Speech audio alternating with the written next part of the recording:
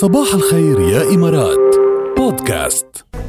أنا خلص تعودتوا علي، ما بحملكن إلا الأخبار الحلوة وما بخبركن إلا الأخبار السعيدة. قولي. وما بحكي إلا شو تخفيضات وخصومات. بدها توفر. طيب شو أهم شيء التوفير. لكن وفري على زوجك، بحبك وبتنجح العلاقة، وكل ما تقلتي عليه رحت عليك. هي استراتيجية اللي بتبعطيها يعني. بلشت المشاكل. ايه أنا بسأله في 90% مثلا بالبان إمارات، بيقول لي قومي هلا لحقي حالك توفري علي شوي. ايه طبعا. كويس. يلا. السمع والتنزيلات حول الإمارات عن جد بتوصل ل 90% خصم على مجموعة كتير كبيرة من الأثاث والديكور المنزلي. فيكن تتسوقوا كل يلي بدكن إياه تحتاجوا لبيتكم من أثاث وأكسسوارز كمان بالفروع وعلى الأونلاين كمان panemirates.com. هالعرض لفترة محدودة، لحقوا حالكم.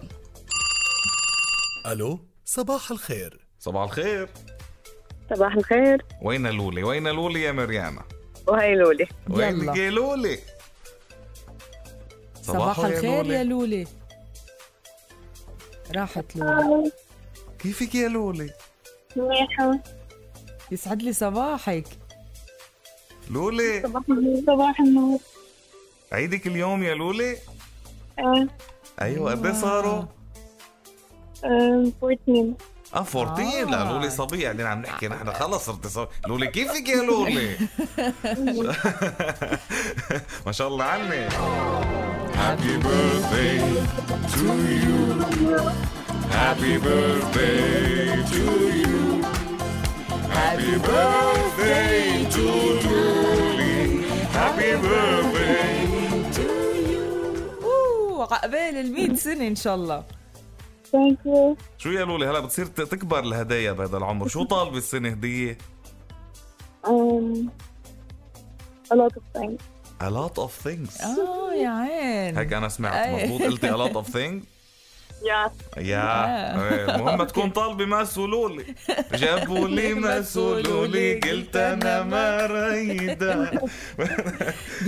بيلبقلا عقبال 100 سنة والله يخلي لك إياها يا مريانا. ميرسي كتير. هي اسمها الحقيقي ليانا. صحيح أنا ليانا. ايه ما بيأثر، نحن عم نغنجها مريانا وليانا. يلا لكن الله يخليكم لبعض، ضلي فوق راسها ويخلي لك إياها ويخلي لك الماما يا ليانا. ويلا enjoy the day.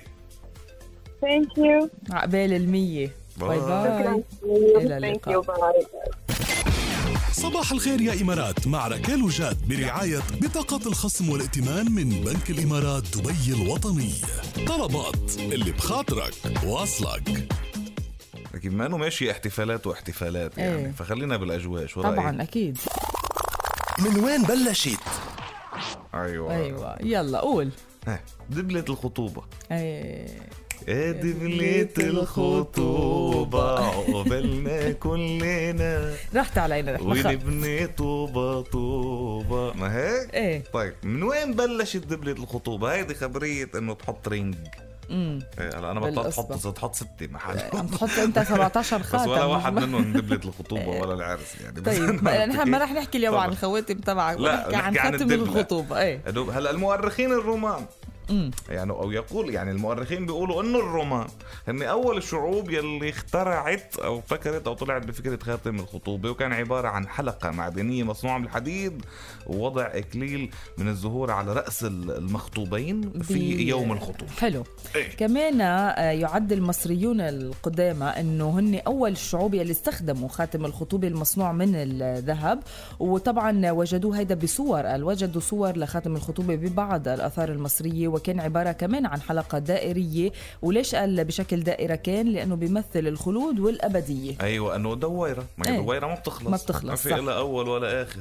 حلو الفكرة كمان. هلا كمان ظهر خاتم الخطوبة عند قدماء الإغريق، وكان عبارة عن رابط حديدي يوضع في يعني بيد الفتاة والفتاة يلي الفتاة والشاب يعني بينحط بهذا وبينربطوا ببعض. يعني من ايده لايده ومن ايده لايده. ماشي. هودي كانوا لاقطين الكلمه مثل ما هي ارتباط ايه.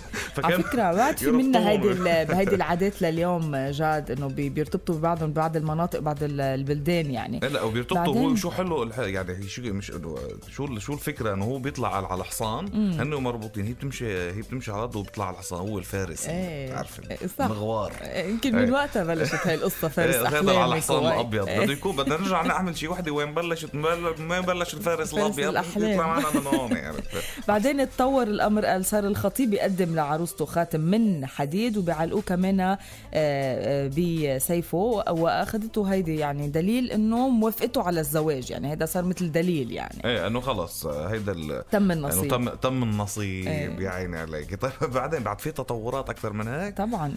رجع راح لمحلات تانية يعني. بعدين تغيرت، بلش كان حديد يعني، كان هيك مثل ما بيقولوا مش محرز يعني الخاتم. بعدين تطور للفضة، بعدين صارت الذهب، بعدين صار يفضلوا عدة معادن مع بعضها كمان هيك يعني، صارت التطورات. بعدين دخل الألماس وكان بس لفئة معينة يعني، كان للطبقة الأرستقراطية. بعدين هلأ صارت ما بترضى كل العالم إلا بالألماس طبعا. يعني هلأ اللي وصلنا له اليوم بلش بالقرن العشرين. بالقرن العشرين انتشرت يعني عادة تقديم خاتم خطبة من الأحجار غالية الثمن، وصار صناع المجوهرات يتنافسوا ويتفننوا بصناعة أروع وأحلى وأفخم خواتم الخطوبة، وصار حلم البنات أبدا هيك شيء يعني. ما